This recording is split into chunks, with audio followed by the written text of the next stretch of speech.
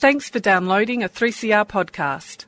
3CR is an independent community radio station based in Melbourne, Australia. We need your financial support to keep going.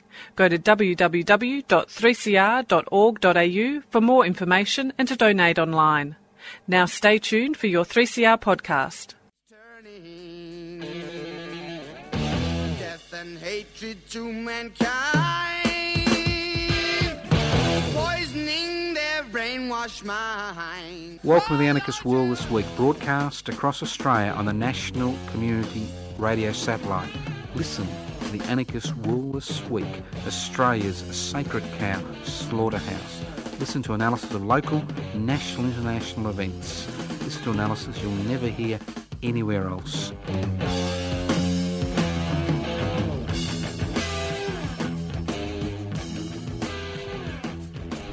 Welcome to the Anarchist World This Week, broadcast across Australia via the Community Radio Network. This program is streaming live on 3cr.org.au. The program is podcast. You can access the podcast by going to 3cr.org.au. If you're looking for scintillating radio, turn over to a music station or a religious station. If you want some hard work, you want to think, you want to look at issues from each and every angle, well, keep listening to the Anarchist World This Week. If you wonder what anarchy is all about, it comes from the Greek anarchos, which means without rulers, a society without rulers. What's the central issue? What gives rulers powers? Inequalities in power and wealth. So the anarchist struggle is about improving people's lives. That's right.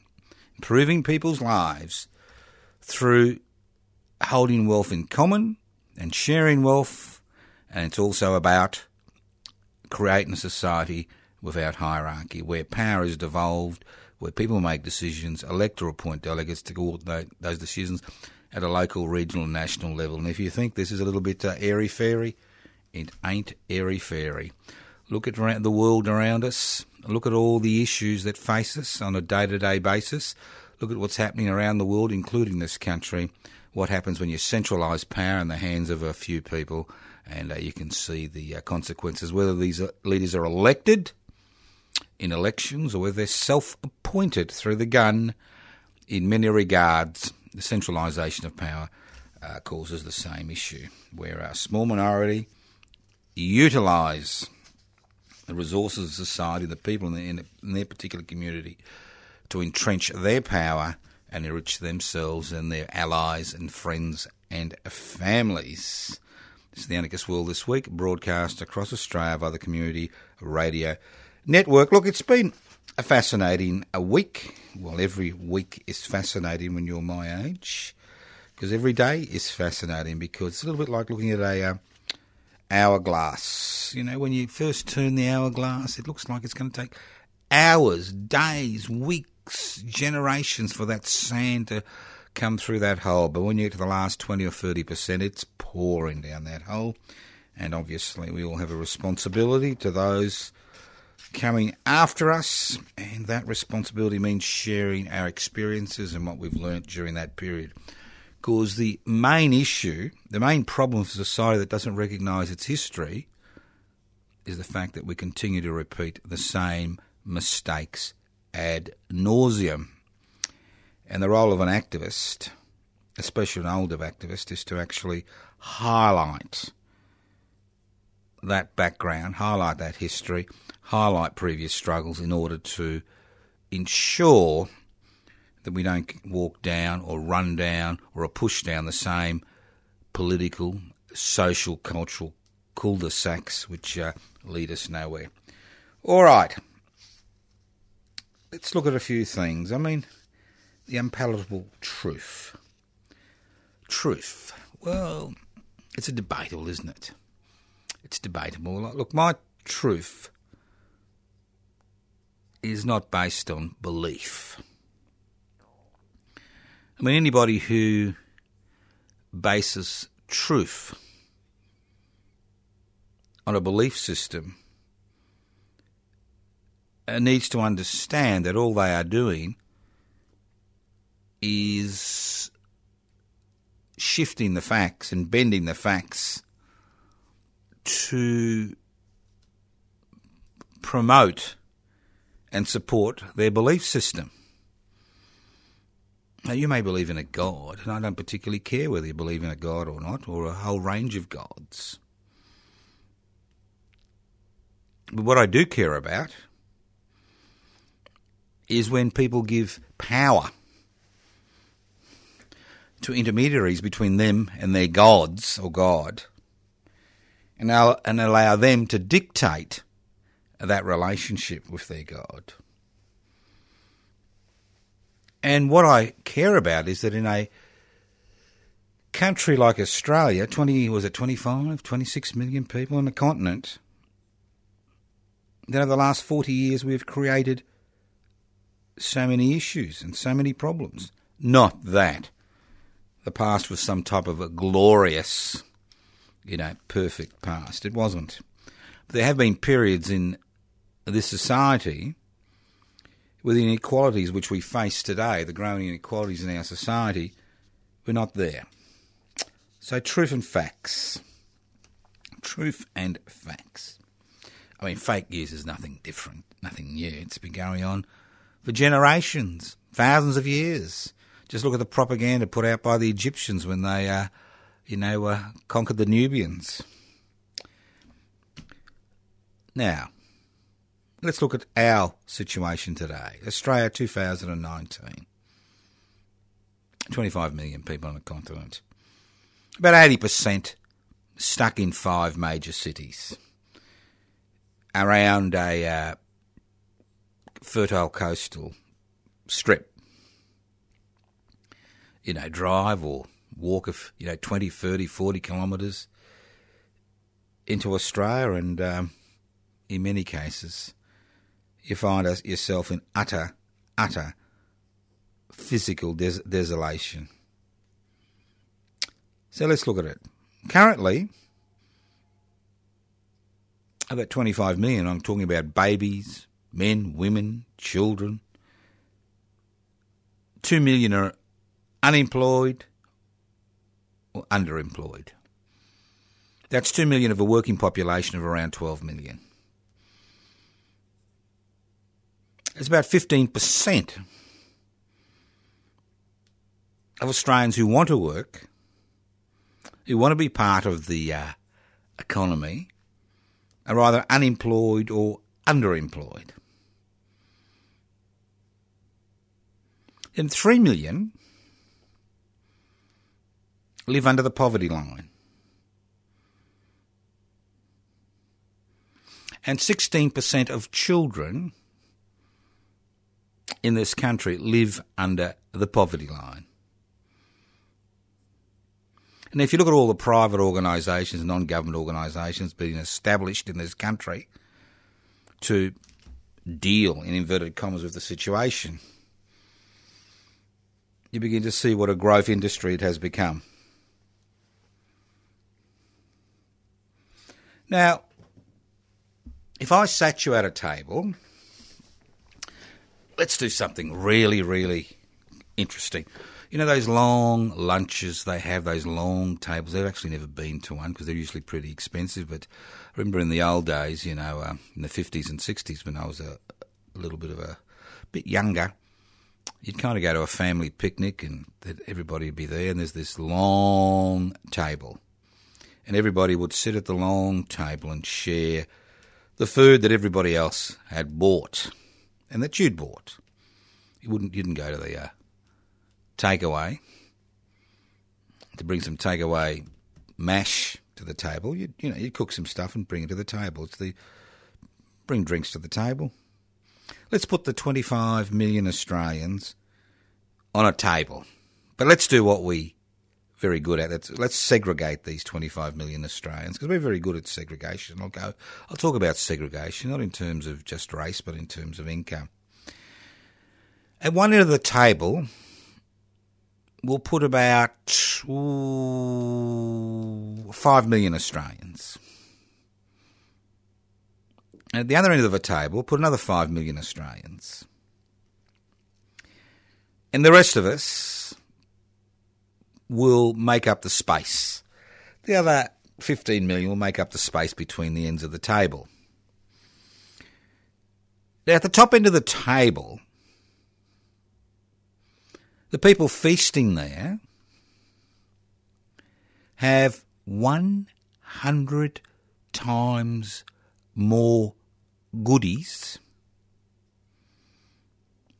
than the 5 million sitting at the other end of the table. That's right.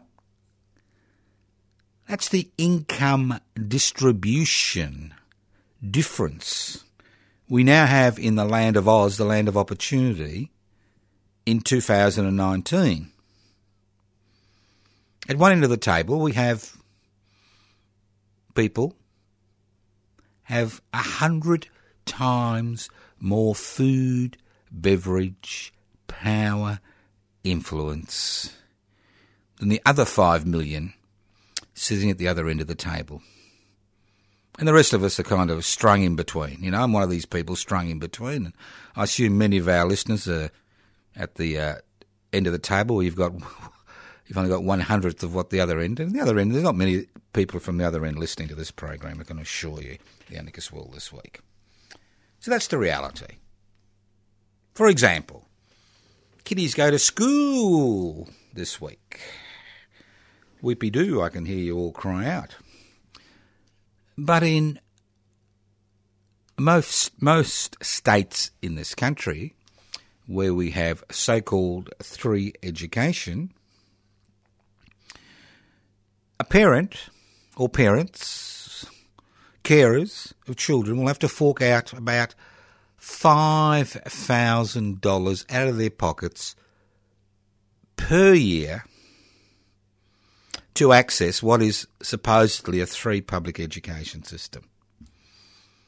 Just for the basics, you know, a computer, tablet, money to go away on camps, extra things. So if you've got 6 kids, that's 30 grand. So if you've got 6 kids and you're on social security benefits, ain't much left after you've paid your school fees. And I'm not talking about private school fees. I'm talking about the 60 to 65% of children who will be attending public school this week. So you can see that there's something not quite right in the land of opportunity.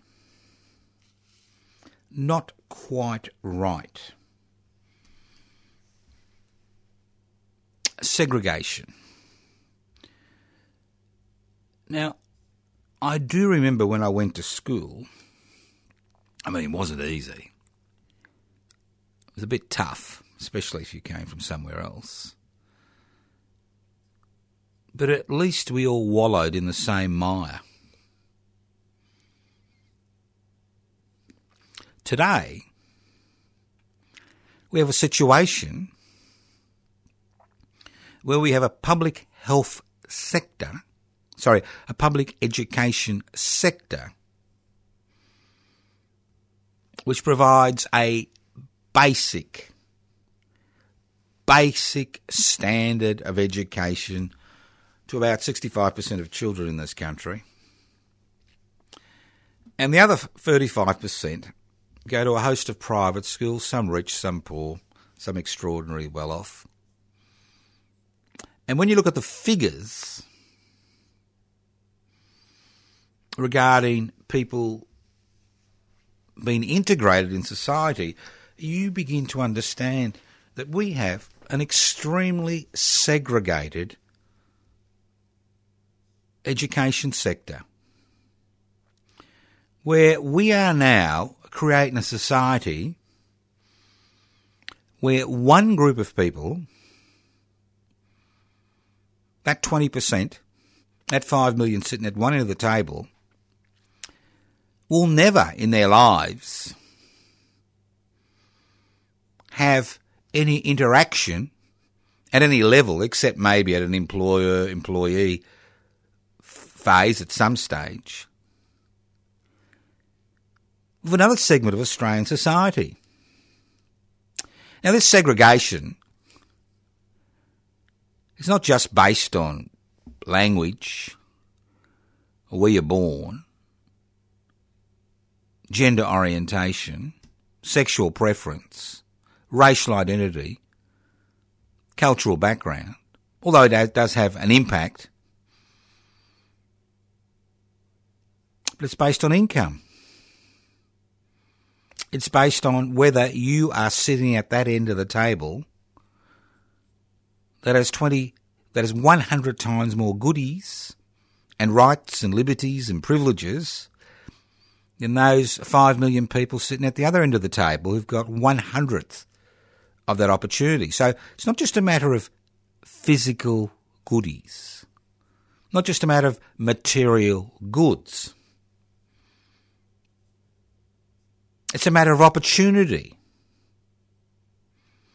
It's a matter of being able to ascend the social escalator. I mean, I couldn't believe it when I was told a few weeks ago that Sudan, a relatively impoverished country where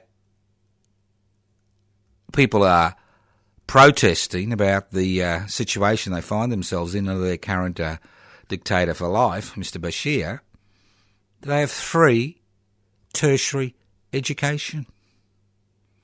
And we got rid of 3 tertiary education 4 decades ago, or 3.5 decades ago.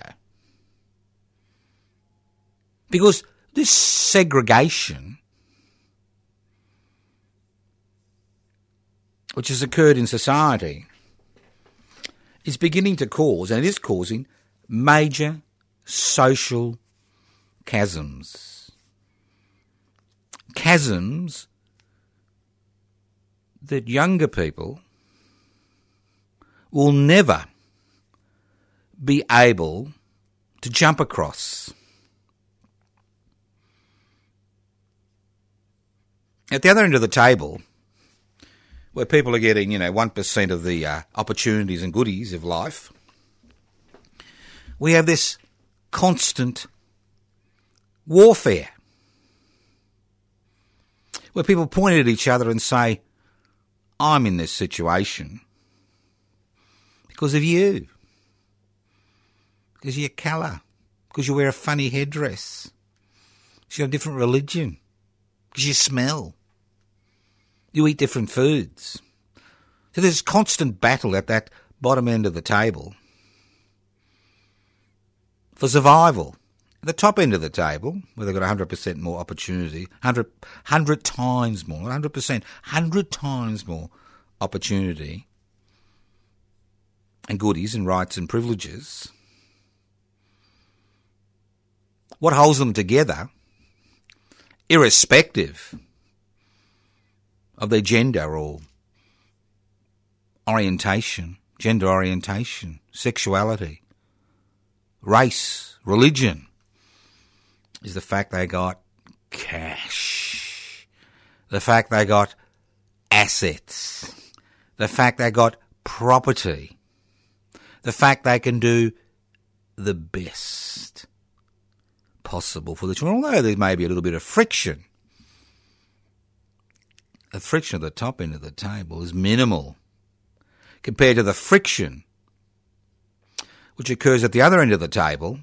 I won't use top or bottom, but other end of the table, where people are trying to survive and seeing job opportunities disappear as people fight,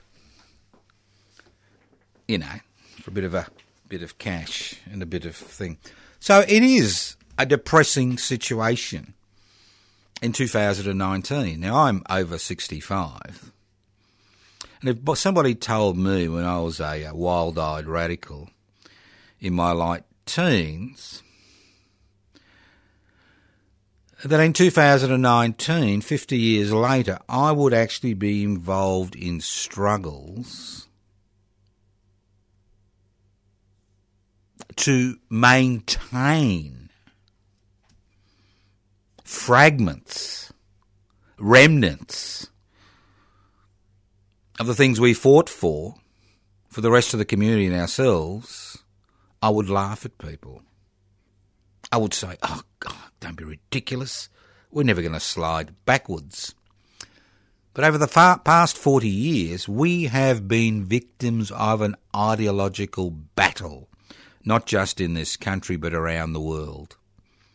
An ideological battle which has seen much-needed reforms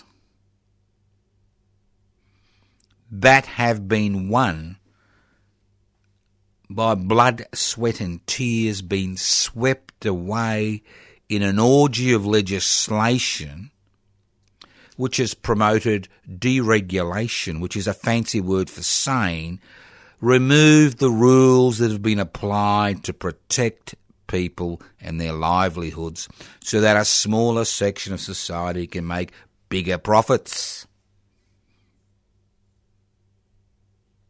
That's it. Deregulation. Very simple. Obviously there are regulations to there a waste of time, but many regulations were put in place to protect people's working conditions, to ensure there were a basic minimum wage, to ensure that people had the right to remove their labour as a bargaining tactic in that perennial battle between employer and employee. And what we've seen in the last 40 plus years, is the removal of regulation after regulation after regulation, which now allows large corporations, whether they're financially based, whether they provide a service, whether they provide, access to a basic necessity, do what they like to maximise return to their major shareholders, irrespective of the human, social and environmental costs. And we say, hooray, hooray, hooray, isn't it wonderful? All those public assets have now become part of the private sector. And that's the other dirty word, privatisation.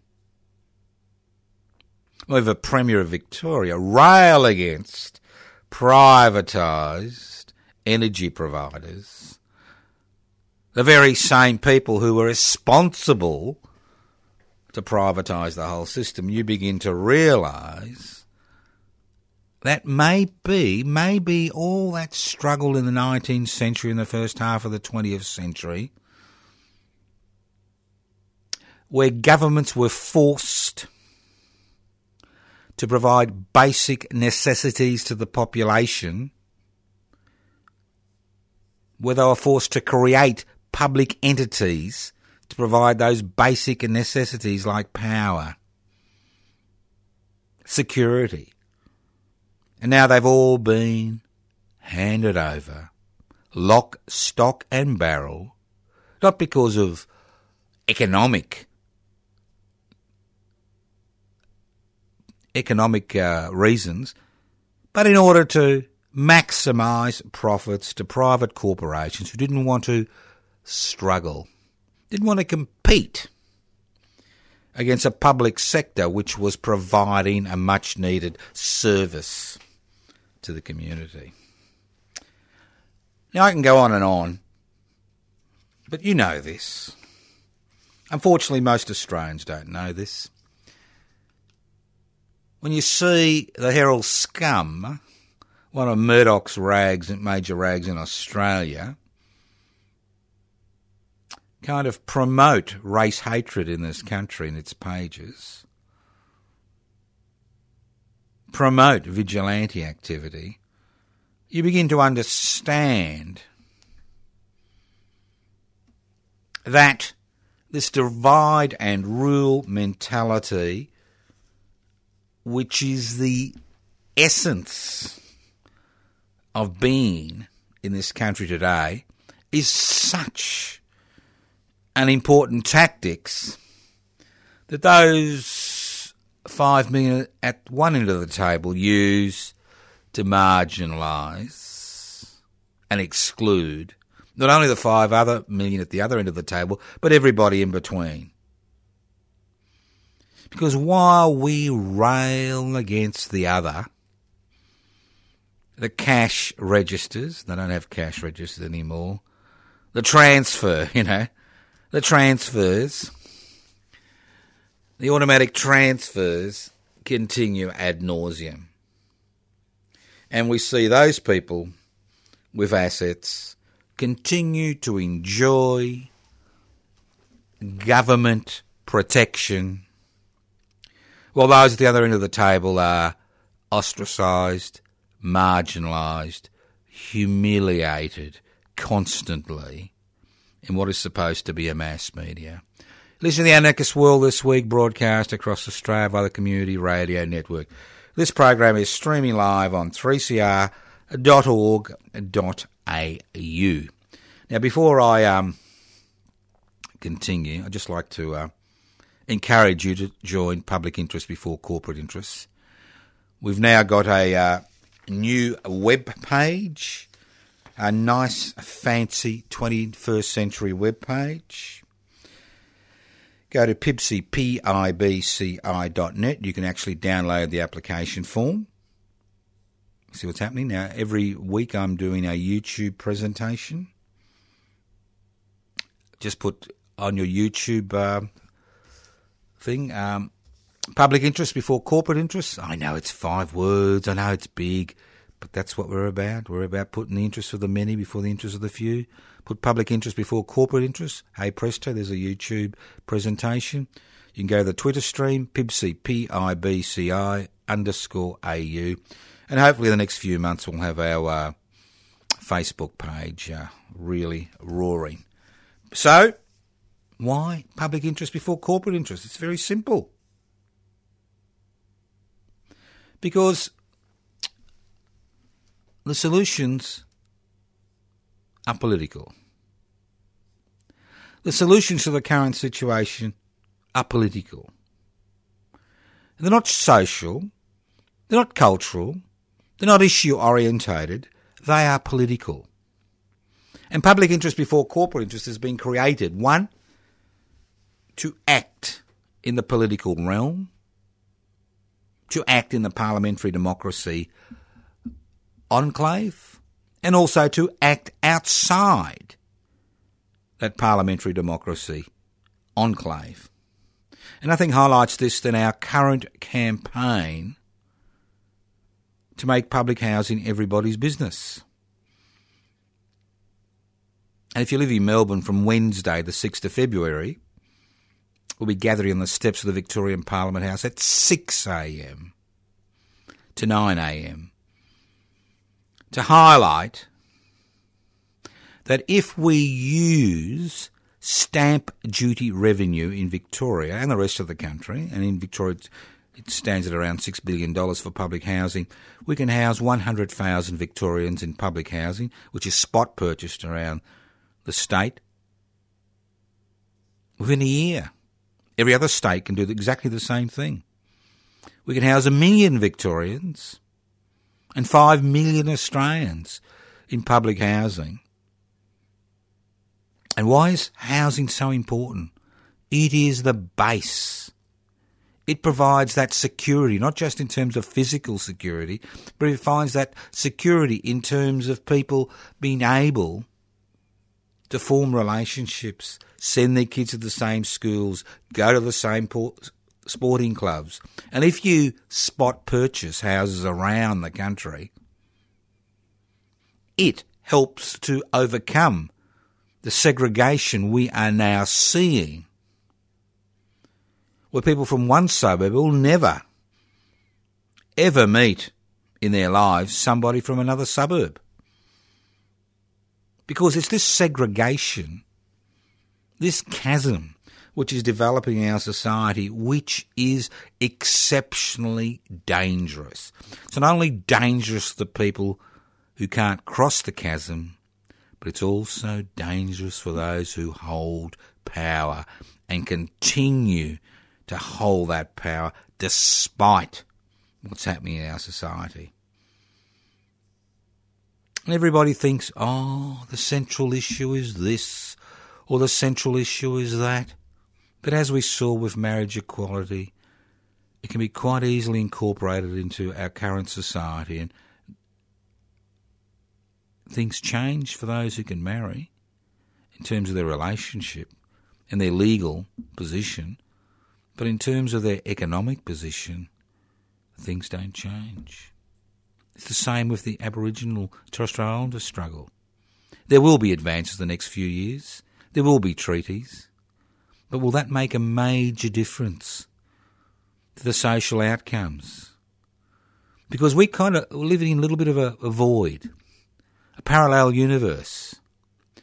We think that if we tackle the issues, that somehow, all these identity issues, that somehow life is going to change for the majority of people. It's not going to change for the majority of people.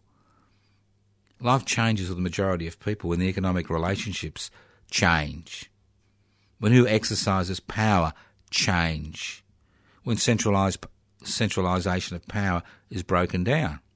And that's why I encourage people to look at public interest before corporate interest, because it is an attempt. It's an attempt to change things. I mean, I can wax lyrical about 1 million subjects on this program for the next 2 million years, and nothing's going to change unless you are willing to get involved and push for change. Because this fragmentation which is occurring in our community has major consequences for each and every one of us and our children and our grandchildren. I remember a group in South America that was part of the ruling class in this particular tribal situation. Well, I don't remember it. I learned about it. I'm not that old. And they used to use wrappings around their children's head to create a pointed skull. And obviously if you had a pointed skull, you were part of the ruling class and you were there because your God had ordained it. And look at the caste system in India. How power is kind of incorporated into a particular group because somehow their children are born in the same caste. And then you look at it in Australia, where we have an unofficial caste system, not religiously based, but created by society. A caste system which fragments us, which separates us, which ensures that one group never interacts with another group, that the only way we learn about each other is through a distorted image which is pumped out by a legacy media and a social media, which is basically there to ensure that the current power dynamics continue ad nauseum into eternity. And it's our role as activists and anarchists to break down that hierarchy. It's in the Anarchist World this week, broadcast across Australia via the Community Radio Network. Let's look at the social security system. Since the beginning of the program, we need to understand our history. I'm going to concentrate on Victoria and Australia. Anybody who talks about the good old days has got rocks in their heads. At the end of the 19th century, Australia was facing a depression, quite a severe depression. And on the 15th of January, 1894, Frances Knorr, one of the last women executed in Victoria, was executed for baby farming. Baby farming. So let's look at the social situation, the cultural situation, the political situation. Remember, we had universal male suffrage in those days and people were still being elected to Parliament ad nauseum. Around 10% of women in Melbourne at that particular point in time were forced to prostitute themselves in order to make ends meet.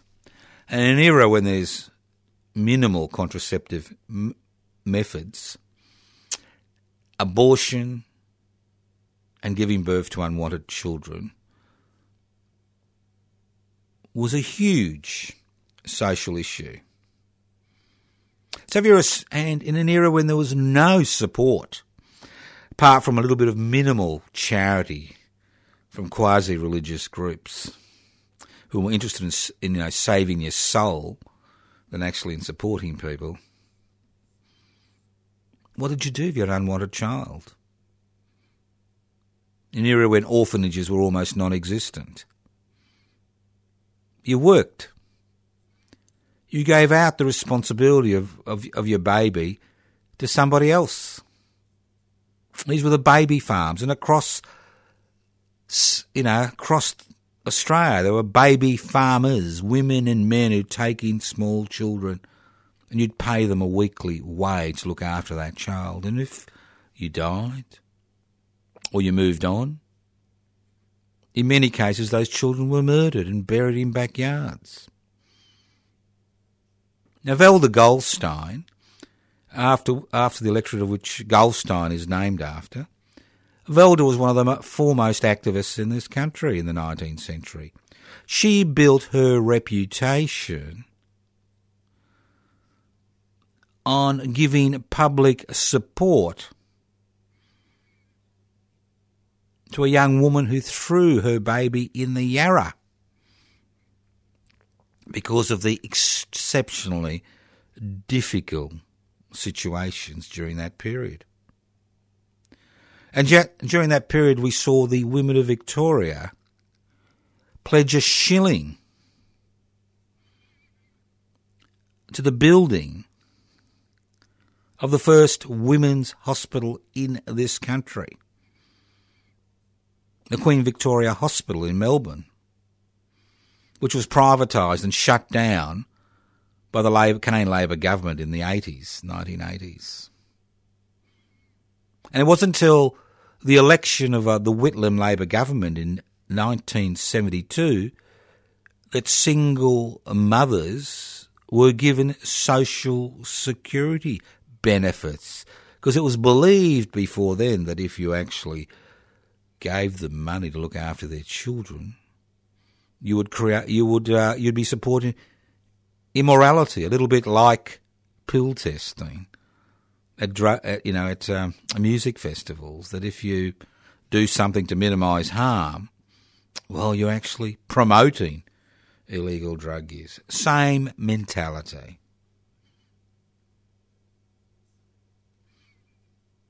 And from the end of the 19th century up to the 1930s and 40s and 50s, men and women and children around this country fought for the introduction of measures to provide some type of social security net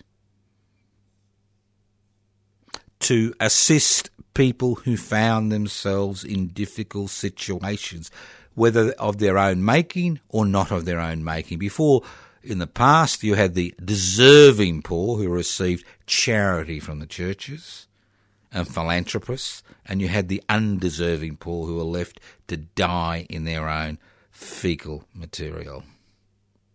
The introduction of a social security system ensured that everybody in society, in our society, had some mechanism via which to survive. And it's no accident it's called a social security system. It's a security system which assists each and everybody in the community. It assists the powerful. It assists the powerless. It assists the rich. It assists the poor. And the reason it assists them is that if the rich become poor, they can access the social security system. And because the basic human needs of people who cannot enter the economic workforce, the capitalist, wage, drudgery, slavery system, actually have their basic needs met. And this decreases crime, instability, fragmentation within the community. It's a simple thing. It's a social security system. You want a secure society? You must ensure that everybody in that community has at least access to the basic necessities. So what we've seen in the last 40 years, because about 30 to 35% of Australians rely on the social security system to survive. Many have worked all their lives in boring, menial, non-productive jobs and paid their bills and got to the end of their working lives before the introduction of, super, and even with the introduction of super, and need assistance in order to survive in their old age.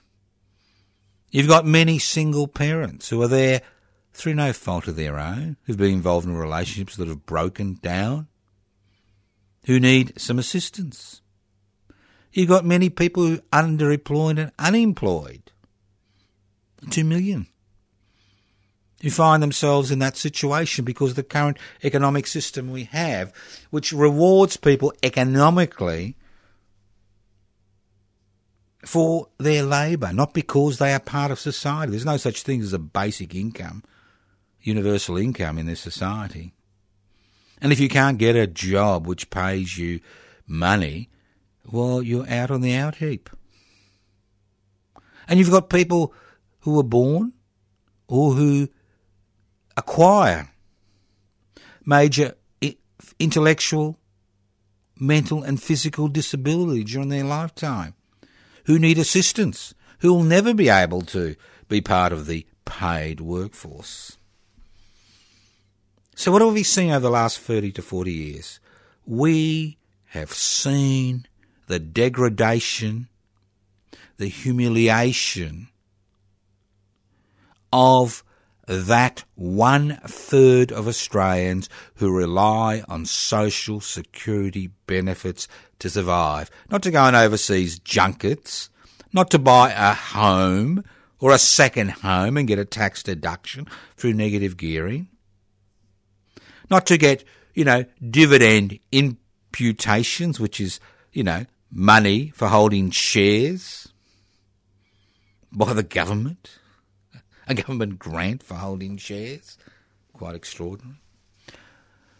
Not for all those things, but so they can survive.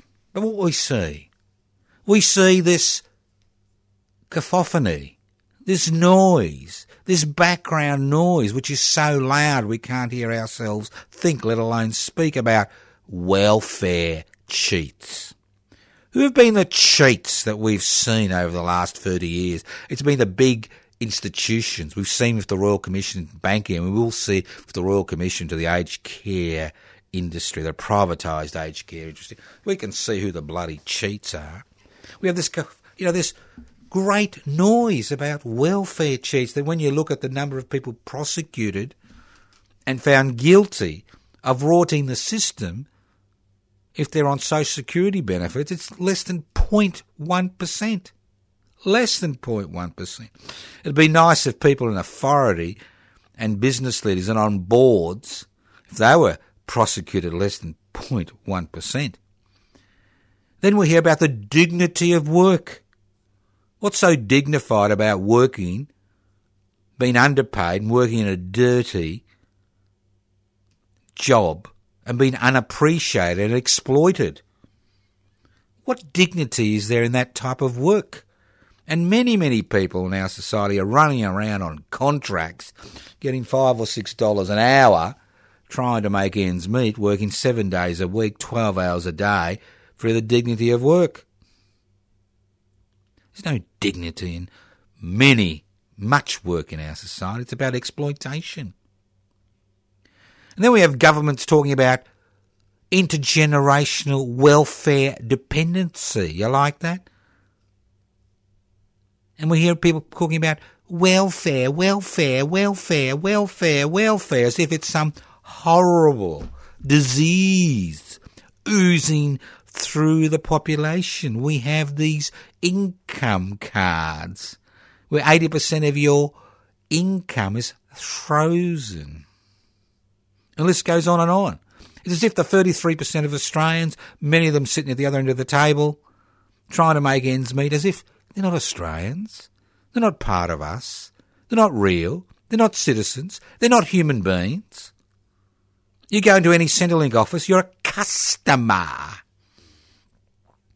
A customer. You go to the waiting list, the privatised public housing waiting list in Victoria, where community housing and public housing and Aboriginal housing is all, pushed into one waiting list. You're a customer. Customer. We're all customers of the state. We're citizens with rights and responsibilities. If we're not citizens, we're permanent residents with rights and responsibilities. So for years, we've been denigrating people in authority, prime ministers, cabinet ministers, parliamentarians, media moguls, so-called celebrities,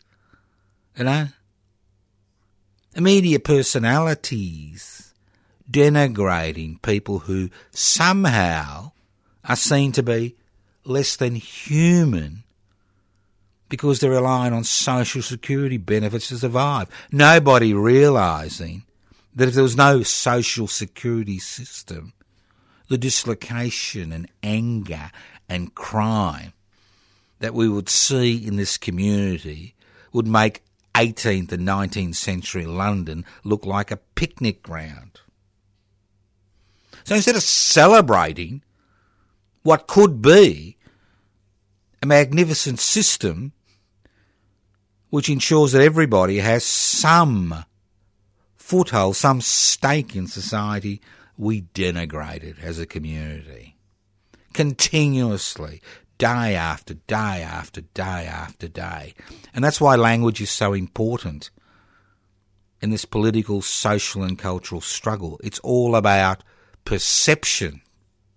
And when we add social media to the equation, the so-called social media, an amplifier which is controlled by, an exceptionally small number of people, an amplifier like Facebook, which is basically there to mine data off you so you can then be served with individual advertising which supposedly satisfy your needs and empty your pockets, you begin to understand how this culture of division has become such a prominent aspect of our society today. And we, as people and as a community, we need to break down this culture of division, this fragmentation that is occurring.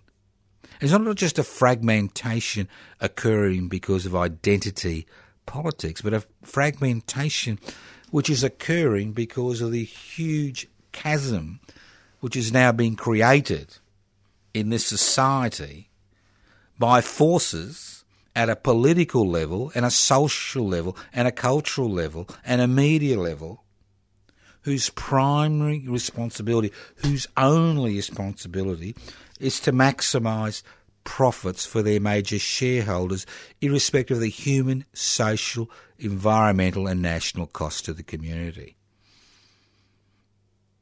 I mean, living in Australia in January 2019 highlights how important climate change is as an issue. I mean, things are happening around this country that shouldn't be happening, that have happened for a long time, which have never happened. And we continue to ignore them at a political level. Continue to ignore them in order to protect vested interests who make a buck out of increasing the parameters which cause climate change, not having the guts or the ability to actually say, look, we need to move in a different direction. And we see it every day. We see people tongue-tied, people in authority tongue-tied saying, oh, well, you know, it'll work out. Yep, it's always been like this. Nope, we don't need to change anything. Just let us get out of our way. Let us make a buck, okay? Get out of our way. Get rid of all those regulations. Open up the borders. You know, get rid of the tariffs. Get out of our way. We need to make a buck. Let's destroy the trade unions. Let's destroy people's rights to protest. Let's marginalise, humiliate the 1/3 of Australians' social security benefits. Let's, you know, exploit all those people sitting at that table between the 5 million at one end and the 5 million at the other 15 million. Let's exploit their labour. Let's remove their capacity to organise. Let's encourage them to fight each other. Because while they fight each other, they'll be so busy punching each other senseless, they're going to not look at us. They're not going to look at us feast on that 100 times more opportunity than that other, are they? They'll just be fighting amongst themselves, and that's what we want. So, it's not depressing. It's not depressing. Exceptionally positive. But we need you to make changes. I'm not talking just personally. I mean, you can talk the talk, because I can talk the talk for 500 years and nothing's going to change. We need to walk the walk as well as talk the talk in this society. And I'm encouraging you to walk the walk. You can join public interest before corporate interest. You get involved in the activities which I help organise over the years. You can go to my Facebook page, Toscano for the Public, Toscano for the Public. You can write to us at Post Office Box 20, Parkville 3052. Yes, we still get letters, and if you've got any $1 stamps, please send them. We need them. We still communicate with stamps with a lot of people. You can go to our website, anarchistmedia.org, pibci, PIBCI.net. You can go to the Public Interest Before Corporate Interest YouTube space, Twitter, PIBCI_AU. You can stay at home, join the Wednesday Action Group, come along to the 6 a.m. protest, making housing a central issue in this society. We've got a stable housing system. It gives people opportunities that they require in order to survive. But again, talking the talk will not get us anywhere. We need to walk the walk. Talking the talk will help you get onto that pathway. Sometimes it'll work out and sometimes it won't. But at the end of the day, you can actually say to yourself, I did what I could. And when you have those grandkids on your knees, you're telling them about the realities of life, you can say, I tried to walk the walk, but I want you to take up that challenge. If there's one thing we need to remember, as the Gurindji struggle taught us, from little things, big things grow. Thank you once again for listening to The Anarchist World this week via the Community Radio Network. This program has been streaming live on 3cr.org.au. The program is podcast. You can access the podcast by going to 3cr.org.au. My personal Facebook page, Toscano for the Public, YouTube, Public Interest Before Corporate Interest, Twitter, PIBCI, PIBCI_AU. Yes, I actually cleaned out the post office box yesterday. 21 letters. So, keep writing. I'll keep answering, hopefully. Post office box 20, Parkville 3052. It's nearly February. Get those walking shoes on. Walk the walk.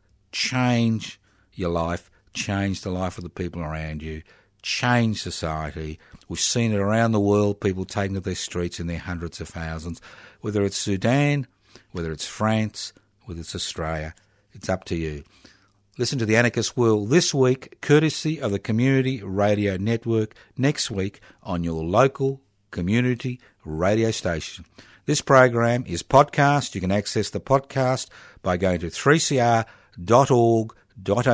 Listen to the Anarchist World this week via your local community radio station, next week on the Community Radio Network. Evil minds that plot destruction, sorcerer of death's construction. An analysis you'll never hear anywhere else. Anarchist World this week, Australia's sacred cow slaughterhouse, 10 a.m. every Wednesday.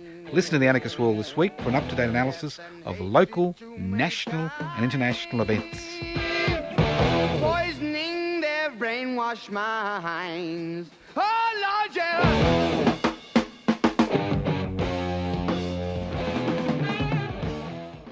You've been listening to a 3CR podcast produced in the studios of independent community radio station 3CR in Melbourne, Australia. For more information, go to allthews.3cr.org.au.